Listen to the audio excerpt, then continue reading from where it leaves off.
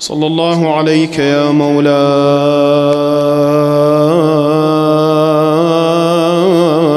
يا رسول الله،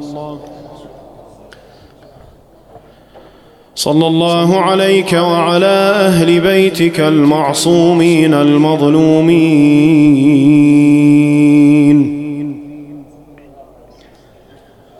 ما خاب والله من تمسك بكم من من لجأ والتجأ إليكم سادتي.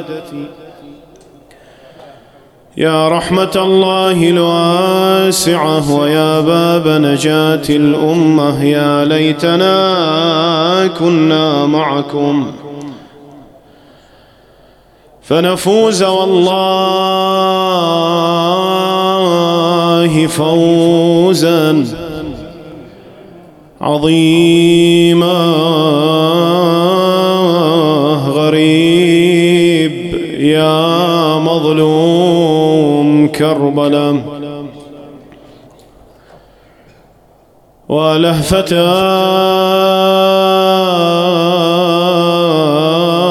أهل بنات الطهر حين رنت إلى مصارع قتلاهن والحفر،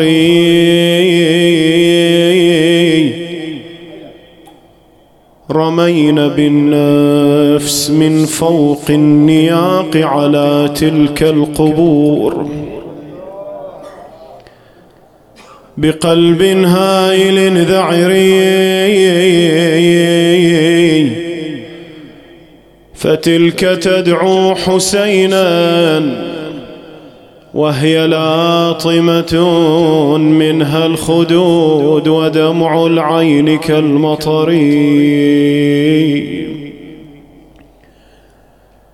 وتلك تصرخ وجداه وابتاه،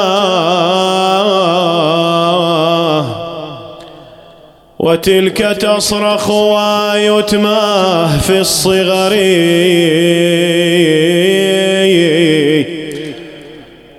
فلو تروا أم كلثوم مناشدة والها وتلثم ترب الطاف كالعطر،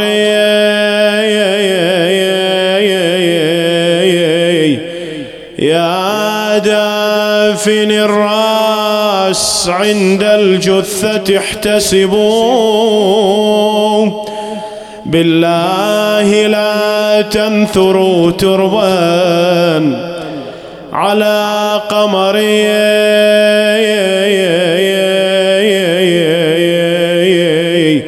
لا تنزعوا أسهما في جسمه نشبت كي لا يفيض دم يطفو على البشر،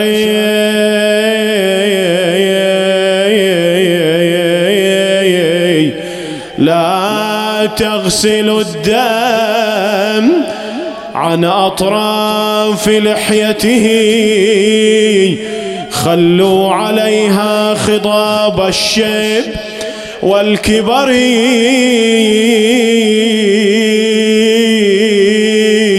رشوا على قبره ماء فصاحبه معطش معطش ما بل أحشاه بالقطر، لا تدفن الطفل إلا عند والده فإنه لا يطيق اليتم في الصغر، لا تدفنوا عنهم العباس مبتعدا، فالرأس عن جسمه حتى اليدين بري، لا تحسبوا كربلاء قفرا قاحلة، فإنها فاقت رياض الخلد بالزهر كل الفخار نلتين، كل الفخار نلتين يا كربلاء من حظك كل أويلي برض المدينة روضة وبغداد فيها روضة، ولا بلد نزلوها إلا وفيها روضة، وانتي عليهم فزتي بالجثة المرضى، وانتي عليهم فزتي بجسم تضامنتين، طوبى إليك من تربة يا لساطعة بنوارك، ويوم القيامة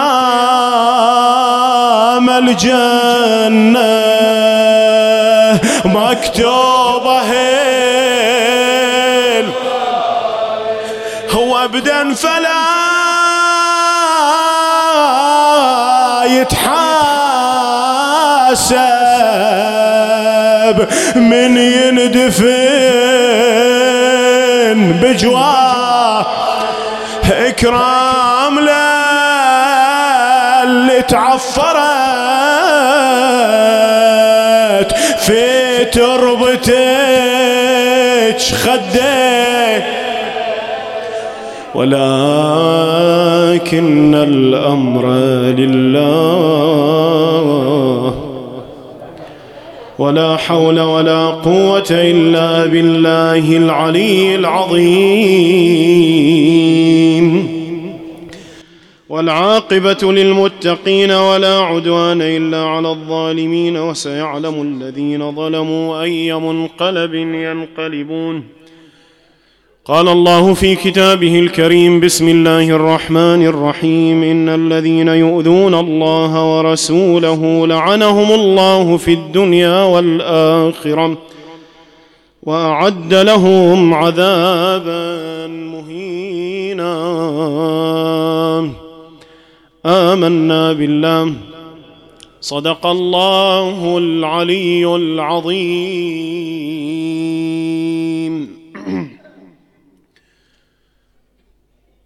يعد حدث دخول ركب سبايا الإمام الحسين سلام الله عليه من الأحداث المفصلية في حركة إمامنا الحسين عليه السلام. حدث واقعة كربلاء، حدث واقعة كربلاء يعد من أهم الأحداث في تاريخ الإسلام، باعتبار أنه من أهم الأحداث التي صارت مثاراً للجدل عند المسلمين، وتترتب عليه هذا إثارة الجدل دليل على أنه تترتب آثار ونتائج معينة على قراءة الحدث بصورة أو بأخرى. اللي يرى الإمام الحسين سلام الله عليه أنه شهيد خرج لطلب الإصلاح يترتب على اعتقاده ورؤيته أحداث، والذي يرى أن الحسين خرج وشق عصا الأمة تترتب على قراءته أسباب ونتائج، سواء ترتبط باعتقاده، ترتبط بإحيائه لذكر الإمام الحسين، ترتبط باعتقاده بصلاح شخصية الإمام الحسين. فصار عندنا شخصيات كثيرة كذلك محطا للخلاف والحوار، مو فقط الإمام الحسين سلام الله عليه، إذا نظرنا إلى حدث دخول ركب الإمام الحسين، ركب السبايا، دخولهم إلى الشام وما جرى عليهم في الشام، وحتى ما قبل ذلك منذ خروجهم من كربلاء، هذه الأحداث ترتبط بشكل أساسي بشخصية يزيد ابن معاوية، وليس فقط شخصيات التي حضرت في كربلاء. احنا يعد عندنا يزيد ابن معاوية من أكثر الشخصيات التي دار حولها النقاش بين لائم وبين مبرئ. ناس يقولون أنه بريء مما جرى في كربلاء، ناس يقولون أنه ليس بريء. لكن إذا جئت تقرأ قراءة سليمة يتجرد فيها القارئ من الانتماءات ومن التحيز، لا يجد أي قارئ أن يزيدا مبرأ من دم الحسين إذا وصل إلى أين؟ مو إذا تقرأ إلى أحداث كربلاء وما جرى في كربلاء، إذا قرأ أحداث مطلع شهر صفر من نفس العام، هذه الأيام التي دخل فيها ركب السبايا إلى الشام، هذه أيام تعد مسقطة لأقنعة بني أمية. هذه اللي اتفق وأجمع المؤرخون والقارئون أن ما جرى في كربلاء يلام عليه يزيد، مو لما جرى في كربلاء ولكن لما جرى في الشام على بنات الرسالة من نطق وجهر بالكفر في شعره وحديثه، من ظلم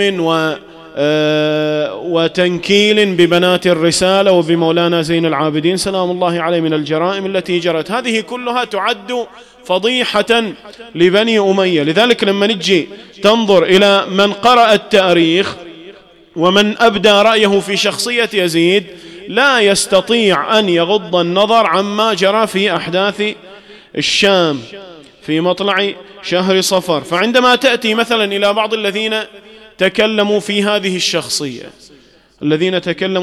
الشخصية، طبعا احنا الكلام عن هذه الشخصية لماذا؟ الكلام عن الشخصيات التي حضرت كربلاء بشكل عام لماذا؟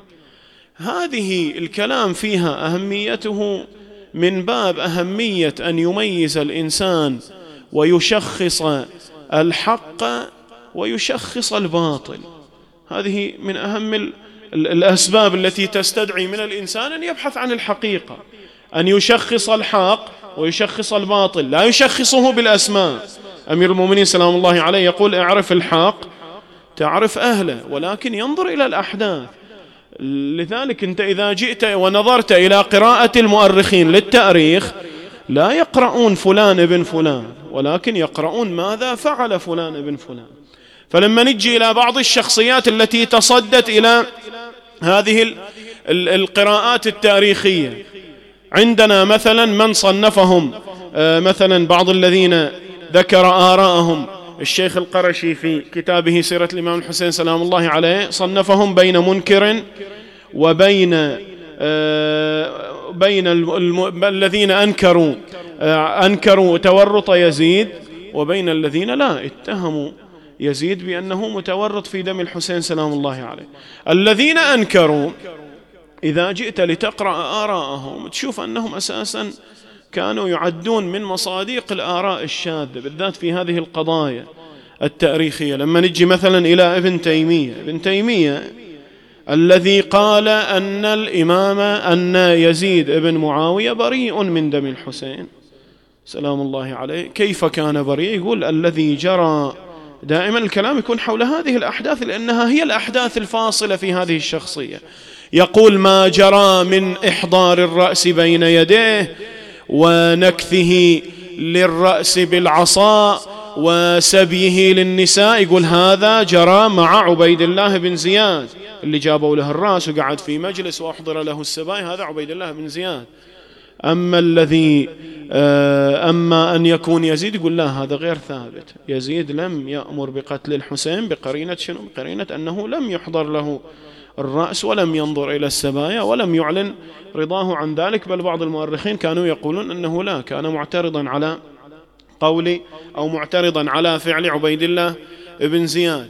من ضمن الذين أنكروا كذلك كان الغزالي اللي كان بعد ابن تيمية شديد الدفاع عن يزيد، وقال تقريبا نفس الكلام، أن يزيد لم يكن هو المتهم بما جرى مع السبايا والرأس، وإنما هو الذي فعل ذلك عبيد الله ابن زياد. ابن العربي مثلا، ابن العربي في كتابه العواصم، مو ابن عربي مو محدين، ابن العربي أبو بكر القاضي اللي يسمونه القاضي ابن العربي. ابن العربي اللي بعد راح إلى موقع، أو يعني نقول صعد بعد تصعيد أكبر من ذلك، فقال كلمته الشهيرة إن الحسين قتله يزيد، مو ما قتل، لا، أمر يزيد بقتله، لكن إنما قتله يزيد بشريعة جده، ولم يكن في قتله باطل ولا منكر، قتله كان بحق. وهكذا كان يرى بعض الذين يحملون الأهواء الأموية، اللي كانوا يحملون الأهواء الأموية يرون هذا الرأي. ابن حجر مثلا، ابن حجر كذلك كان يرى أن يزيد لم يكن متورطا في دم الحسين، لم يكن متورطا في دم الحسين. لما نجي إلى الآراء تبتعد عن هذا الجو الأموي والجو البعيد عن أهل البيت سلام الله عليهم، وتأتي إلى جو يتصف بالحياد. تجي إلى بعض الشخصيات التي كانت تعرف بحياديتها، بالذات في الشأن السني الشيعي بين أهل البيت وأعداء أهل البيت، بني أمية وبني علي أمير المؤمنين سلام الله عليه، ما كانوا يتحيزون لا إلى هذا الجانب ولا إلى هذا الجانب. بالذات الشخصيات، كثير من الشخصيات ترى كانوا يحملون حساسية ضد أهل البيت، اللي كانوا يحملون فكر أن كل ما يعد شعار وطريقة لشيعة أهل البيت هذا ينفر منه. إذا كان الشيعة يلبسون الخاتم في اليمين فهذه تزال من أنها سنة، لا تلبسون الخاتم في اليمين. إذا كان الشيعة يزورون القبور لا تزورون القبور. هذه كانت نفسية موجودة عند البعض. إذا جئت إلى الشخصيات المعتدلة كطه حسين مثلا، كتابه الفتنة الكبرى، كان يتكلم عن شخصية يزيد، يقول لو كان يزيد كما زعم المؤرخون أنه لم يأمر بقتل الإمام الحسين سلام الله عليه، وعلى فرض أنه لم يؤتى له برأس الحسين، وما حضر مجلسه الذي ذكره المؤرخون كثير من المؤرخين ذكرون لجرى أحداث المطلع صفر 1 صفر و2 صفر دخول السبايا إلى الشام، فرضا أنه هذا كله ما وقع. والقاتل من؟ القاتل عبيد الله بن زياد. إنزين يعني يتصور من خليفة كيزيد، خليفة كيزيد، أن يعصى في أمر فادح كهذا ولا يعاقب على المعصية. اللي الدم عنده مساو للماء، ما عنده تردد أبدا في إراقة الدم. ذكر له المؤرخون حوادث كثيرة كان يعاقب فيها أتباعه، وعقابه الاعتيادي كان أن يأمر بقطع رؤوسهم. إنزين يعصيه عبيد الله بن زياد في أمر عظيم كقتل الحسين ويتصرف من رأسه ولا يعاقبه يزيد. إنزين ما بيعاقبه، على الأقل ألا يعزله من منصبه؟ مسوي كارثة، مو قرار يعني ثانوي، مو قرار بسيط، لا قرار مفصلي في تاريخ الأمة بهذه الطريقة، ولا يعزله، على الأقل يعزله، يقول له أنت غلطان وما نقدر نخليك في هذا المنصب، ويعزله. يقول وإنما قضية، هي طه حسين يقول وإنما قضية يزيد وعبيد الله كقضية أبيه زياد وأبوه معاوية. لما زياد تصدى لحجر ابن عدي وقتله، وهو قتله بأمر معاوية، قتله زياد. وعندما ثارت حمية بعض المسلمين قال معاوية لقد حملني زياد فتحملت ذلك. يعني شنو؟ يعني يقول أنا ما أمرت زياد، هو زياد تصرف وقتل حجر ابن عدي. زين يقتله شخصية بمقام حجر ابن عدي، ما تعاقبه ما تعزله من منصبه. نفس الشيء بالضبط، نفس الحادثة أو نفس الأمر كما جرى مع يزيد جرى مع معاوية، وكانوا يعني من باب دفع الشبهة ولكنها لا تندفع على العاقل. كذلك التفتازاني في شذرات الذهب يتكلم عن شخصية يزيد، يقول في جواز اللعن، يقول في جواز اللعن يجوز لعن قتلة الإمام الحسين سلام الله عليه. زين، نتكلم عن الاسم بالذات، ماذا تقول فيه؟ يقول رضا يزيد متواتر عند المؤرخين. يعني شنو متواتر؟ يعني مو قالوا ولو هو عبر ولو كان المخبرون به آحاد، إلا أنه متواتر. يعني شنو؟ يعني ما عندنا خبر واحد، مو اثنين، مو ثلاثة، أخبار كثيرة تبين أن يزيد كان راضيا بقتل الحسين آمرا به. عندنا بعض مو فقط ما جرى في مجلس الشام، أرخ لنا المؤرخون كثيرا من القرائن، منها مثلا ما دار من مراسلات بين مروان وكذلك الوليد بن عتبة اللي كان الوليد والي على المدينة، أو والي على المدينة. وجاء أمر يزيد بأن يأخذ البيعة من ماذا؟ من الإمام الحسين سلام الله عليه. وهذا الكتاب اللي عادة بعض المؤرخين يصفونه بحجم أذن الفأرة، كان يقول فيه ماذا؟ فإذا أبى فاضرب عنقه. مو أول مرة أصلا يأمر بقتله. لما نزل في مكة بعث بشرطته وكانوا يحملون أوامر محددة، اقتلوه ولو كان متعلقا بأستار الكعبة. وش اللي يتغير؟ يعني لو قتل في المدينة بيقولون الوليد، لو قتل في مكة بيقولون والي مكة، لو قتل هو المكان الذي قتل فيه كله بأمر يزيد بن معاوية. فيقول التفتازاني، يقول رضا يزيد متواتر فهو كافر ملعون. لما تروح مثلا إلى أحمد بن حنبل تورط، هو يرى أن يزيد متورط في قتل الحسين. وش تقول؟ يقول إنه قتل الحسين لكن لا يلعن. يقول أنا أتردد في لعنه. لماذا تتردد؟ قال لي حديث النبي صلى الله عليه وآله من لعن المسلم كان كمن قتله، فأنا ما ألعنه. قتل الحسين لكن أنا لا ألعنه. ونقل عنه حادثة جرت بينه وبين ولده، كان يأخذ هذا الجانب، كان يتخذ هذا الموقف حتى يسأل يعني من باب السلامة، إلى أن جاءه ولده اسمه صالح، قال له يا أبا إننا ننسب بأننا نتولى يزيد بن معاوية. قال له أحمد بن حنبل قال إلى ولده، قال له وأي مسلم يتولى يزيد بن معاوية؟ قال إذن لما لا نلعنه؟ قال لحديث النبي. قال ألا نلعنه نترك لعنه لحديث النبي وقد أمر الله عز وجل بلعنه. قال وأين أمر الله عز وجل بلعنه؟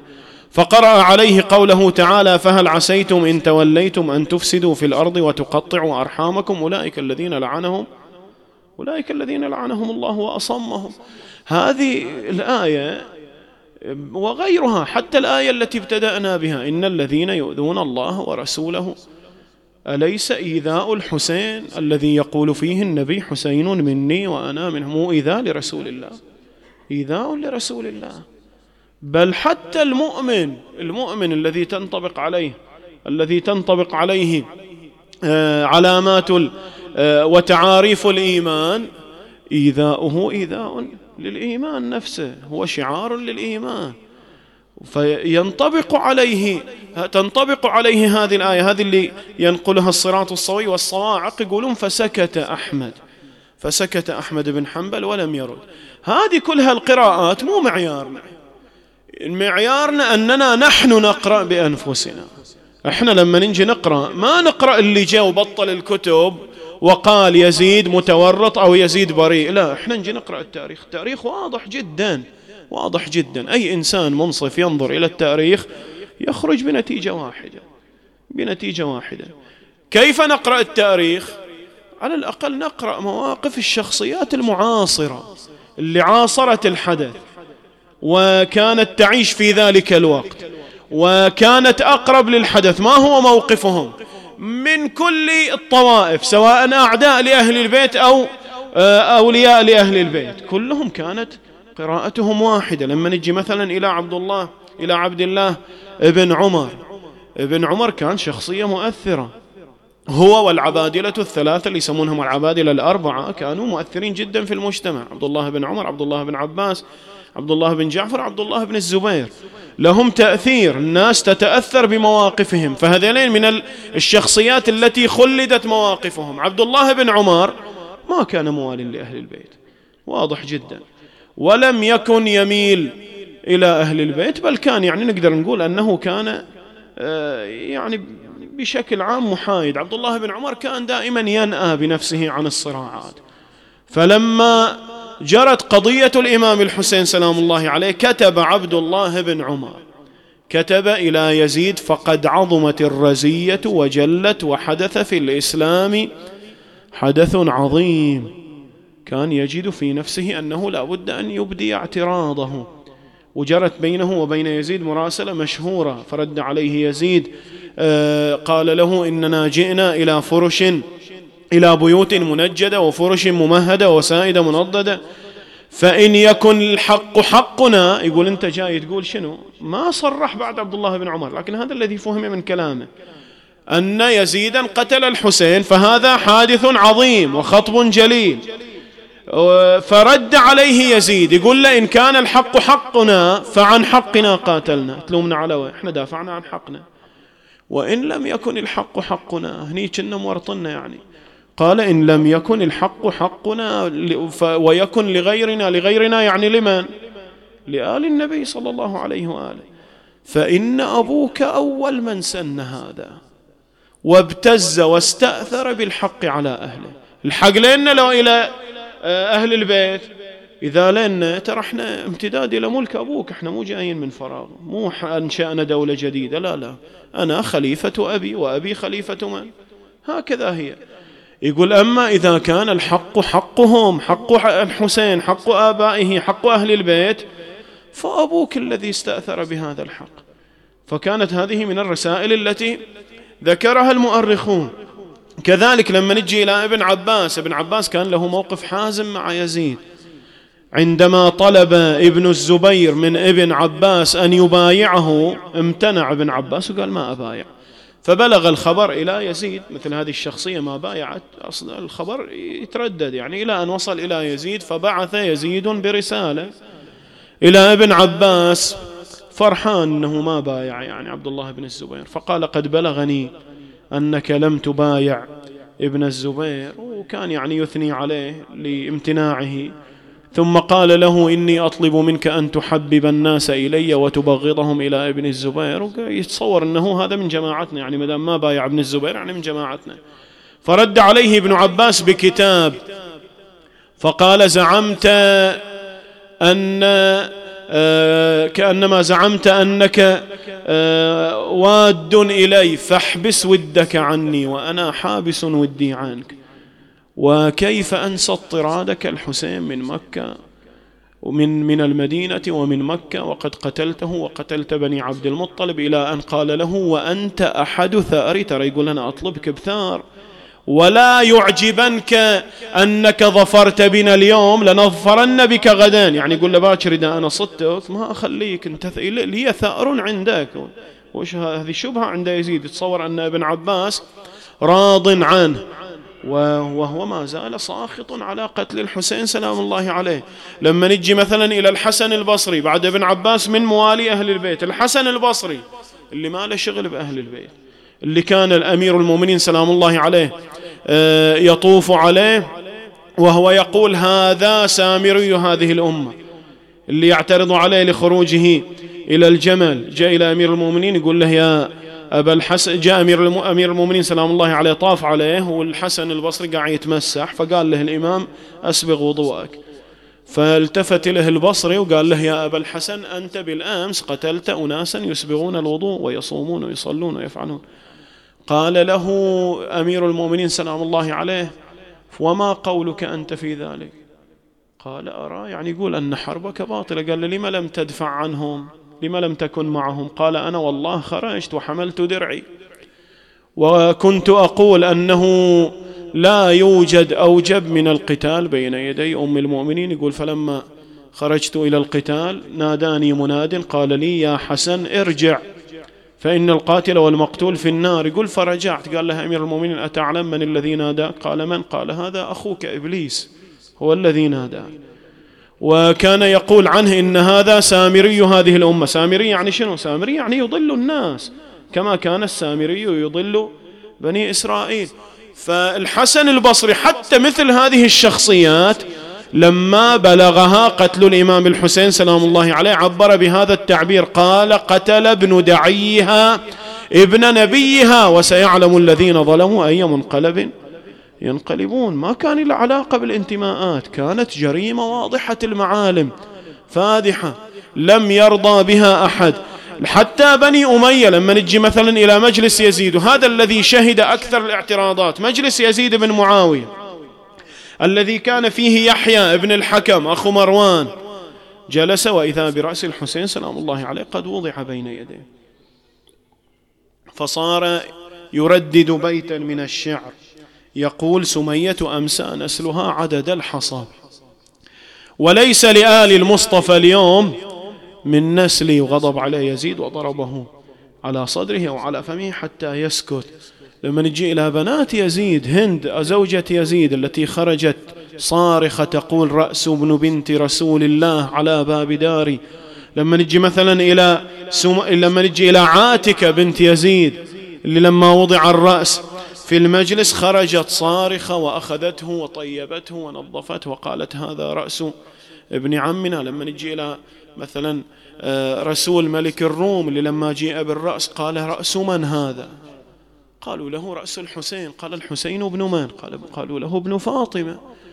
فاطمة بنت من؟ يعلم لكن كأنما في حالة إنكار. بنت من؟ قالوا له بنت رسول الله صلى الله عليه وآله. قال عجبا لكم وتعسا لكم.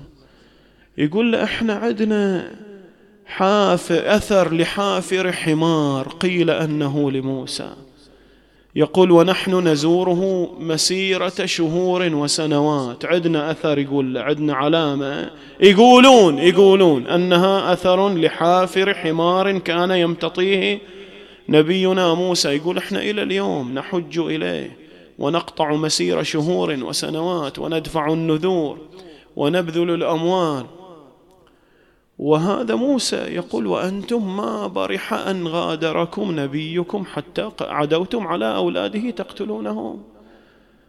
وإيش هالأمة يعني؟ ما هذا الإنكار لفضل رسول الله صلى الله عليه وآله. بدأت الاستنكارات تكثر في مجلس الطاغية، حتى قيل ما نقله بعض المؤرخون أنه من قضت أيام حزن أهل البيت التي أمهلت لهم في الشام إلا وقد عزم جمع من أهل الشام أن يغتالوا يزيد ويتخلصوا منه. انقلب الوضع بشكل تام وهو واقعا انقلاب طبيعي. أي إنسان عاقل مسلم ذو فطرة سليمة ينظر إلى المشاهد التي جرت في الشام طبيعي أنه يستنكر. كيف يعني نحن في بلد أو في أمة مسلمة على الأقل أمة يعني تحمل قيم الإنسانية، وترى فيها رؤوس على رماح وأطفال ونساء والحبال في أعناقهن وطبول ومثل هذه المشاهد، من الذي لا يستنكر لها؟ كيف طيف برأس الحسين سلام الله عليه في البلدان. ترى عندنا آراء كثيرة حول مدفن رأس الإمام. ليش؟ لأنه كان يطاف به من بلد إلى بلد. حتى بعض الذين قالوا بأنه دفن في كربلاء يقولون دفن في كربلاء بعد أن أخذه زين العابدين في المدينة. جاء في رحلته الرأس ومر بالمدينة، فقام إمامنا زين العابدين سلام الله عليه وطلب من والي المدينة أن يعطيه رأس أبيه، فأخذه ومضى به إلى مكة إلى كربلاء ودفنه. طيف برأس الإمام الحسين سلام الله عليه على البلدان والمدن. لذلك لما طلبه الإمام زين العابدين في المجلس قال له: أريد أن أرى وجه والدي. قال له اللعين: أما وجه والدك فلن تراه عنده أهداف ووظائف يقوم بها. لذلك كان مثل هذه المشاهد كانت مؤثرة جدا. وضع اللعين رأس الإمام سلام الله عليه بين يديه، ووضعه في طشت، وجلس على كرسيه، وأجلس النساء والأطفال من خلفه، وامتلأ المجلس. يعني اللي يدخل المجلس يشوف يزيد على عرشه وبين يديه طشت فيه رأس الحسين، وراه نساء وأطفال مقيدين مكبلين. وجلس يتبختر ويفتخر بقتل الحسين سلام الله عليه، ويعلن أنه أخذ بثأره وشفى صدره. وسكينة قاعدة وراه وتراه يعبث بمخصرته. يقول الراوي: فتقوم على ركبتيها، ما تقدر تقوم، لكن تزحف على ركبتيها وترفع رأسها تريد أن تنظر ما الذي يصنع. فتحركت بأبي وأمي ورفعت رأسها ومدت رقبتها ونظرت إلى داخل الطشت، وإذا بالملعون يعبث برأس أبيها. يقول المؤرخون: حتى قرع عينيه وأنفه وكسر أضراسه. لما نظرت سكينة إلى ذلك المشهد لاذت بعمتها وهي تنادي: عم زينب، انظري إلى هذا اللعين ماذا يصنع برأس والدي. ضج النساء وحسينا وشهيدا. زينب يا عم انشعب قلبي وصار شطرين. شوف الرجيس وش يعمل براس الولي حسين، ريحانة الهادي وثمر قلبه وحبيبه، بالطشت راسه يا خلق واعظم مصيبه. الفاجر يزيد يفرق شفاته بقضيبه، يتبختر مكيف دهل الدمع يا عيب. ريحانة الهادي عقب ذيك الفراسة، بالبر جسمه وبالطشت يا خلق راسه. شوفي يا عم ابن الخنا كسار أضراسه، الشامات كلها ما بقى فيها مسلمين.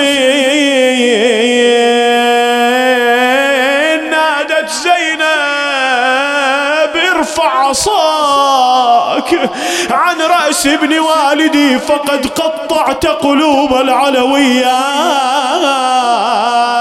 ثم أدلت بخطبتها ونادت بصوت زلزل الشام: فكد كيدك واسع سعيك، فوالله لن تمحو ذكرنا ولن تميت وحينا.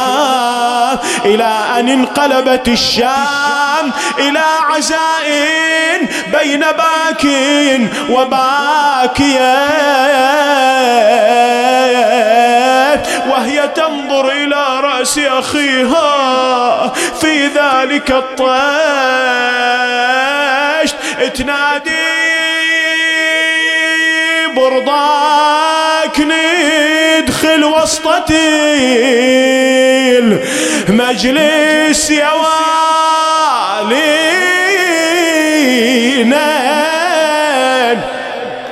والناس كلها تجمعت تتفرج علينا. يا حسين يا عيوني ترضى يذلوا. طبت المجلس ليت من انهدت أركانه، وقام اللعين يخاطب الحورة بديهواه. يا حسين يا عيون ترضى يذلوا. أمر الملعون بأن يصطحب النساء والأطفال إلى مدينة رسول الله، فخرجن بأبي وأمي قاصدين مدينة جدهم. فنادى الحادي يا أبا محمد إلى أين المسير؟ أنقصد المدينة أم نمر على كربلاء؟ سمعت زينب ونادت مروا بنا على قبر الحسين.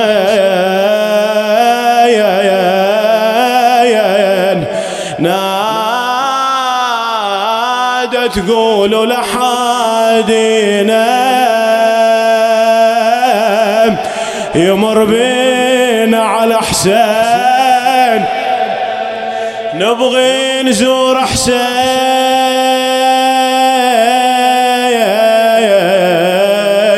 ونشوف اندفن. ايش بتسوين يا زينب؟ قالت والله لروي قبر اخوه يا بدمعة العين، ويا ريت فوق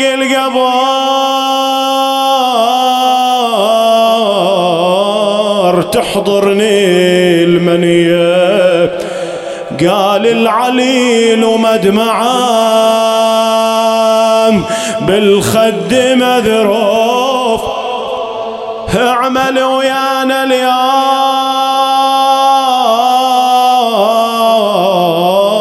يا نعمان معروف.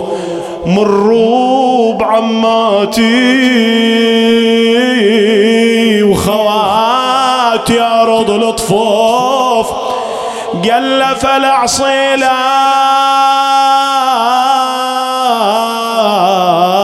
كأمر يا ابن الشفية.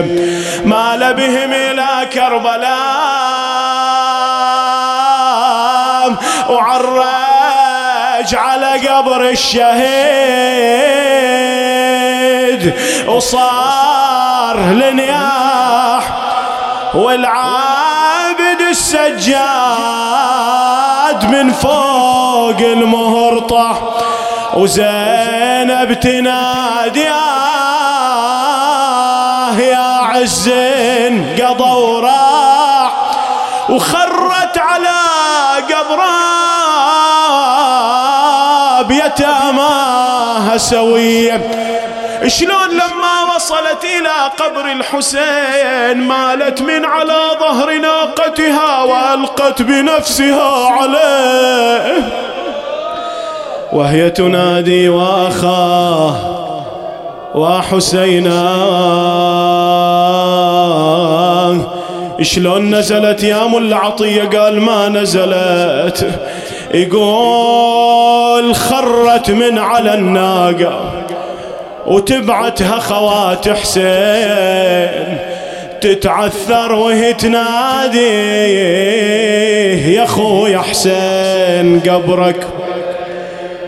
شعندك يا زينب؟ قالت جيتك باليتامى قعيد تلقانا يا نور العين، أني جسمي من المرض نحلان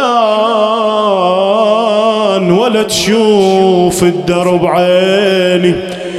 ترى ما تنوصف يا حسين حالة طبة الكوفة، ترى ما تنوصف يا حسين حالة طبة الكوفة. علي بزنجيله مقيد واني بحبال مجتوفة بوسط مجلس واني زينب وبالشمات محفوفة. شحكي لك يا نور العين دهر الشوم وازاني ابو علي ورحنا الشام يا الشام ما ينحمل طاريها يا ريت موسد بقبري ولا طبيت واديها يا خويا يعجز لساني عن اهوال الشفيت بها امر الما جرى ولا صار دهر الشوم رواني. بعد وين راحت نختم عند ابو فاضل نظرت الى ناحية المشرعة ناديت وصلناكم يا ابو فاضل ولا جيتوا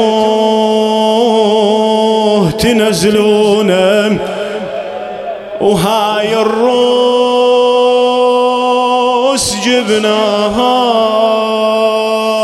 ومنكم نطلب العون وراس حسين سمحولي تراه مكسر سنونه بطشت الذهب كسرهن يزيد وتنظر عيوني تنادي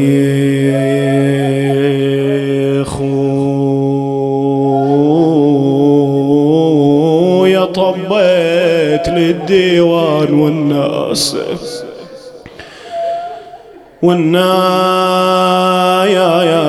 والناس متجمعة من كل الأجناس يهود ونصارى وكفر ورجاس ورجاس بس ما لفون مهبط الراس قالوا يا زينب وين عباس خويا نشاقول لو رحت المدينة وسايلتني الناس وقالوا يا زينب وين اخوك حسين والعباس اقول ظلوا بالتراب اجسادهم تنداس تنداس رجوع الوطن يا حسين يصعب بلياكم قم جدد الحزن في 20 من صفري إلهي بالحسين الوجيه وجده وأبيه وأمه وأخيه فرج عنا يا الله اشف مرضانا ورد غرباءنا فك أسرانا من كان فينا طالب حاجة اللهم اقض حاجته اللهم ارزقنا زيارة أبي عبد الله الحسين واكتبنا من زواره في هذا العام وفي كل عام إلى أرواح موتاكم وموتى المؤمنين والمؤمنات نهدي ثواب المباركة الفاتحة تسبقها صلوات.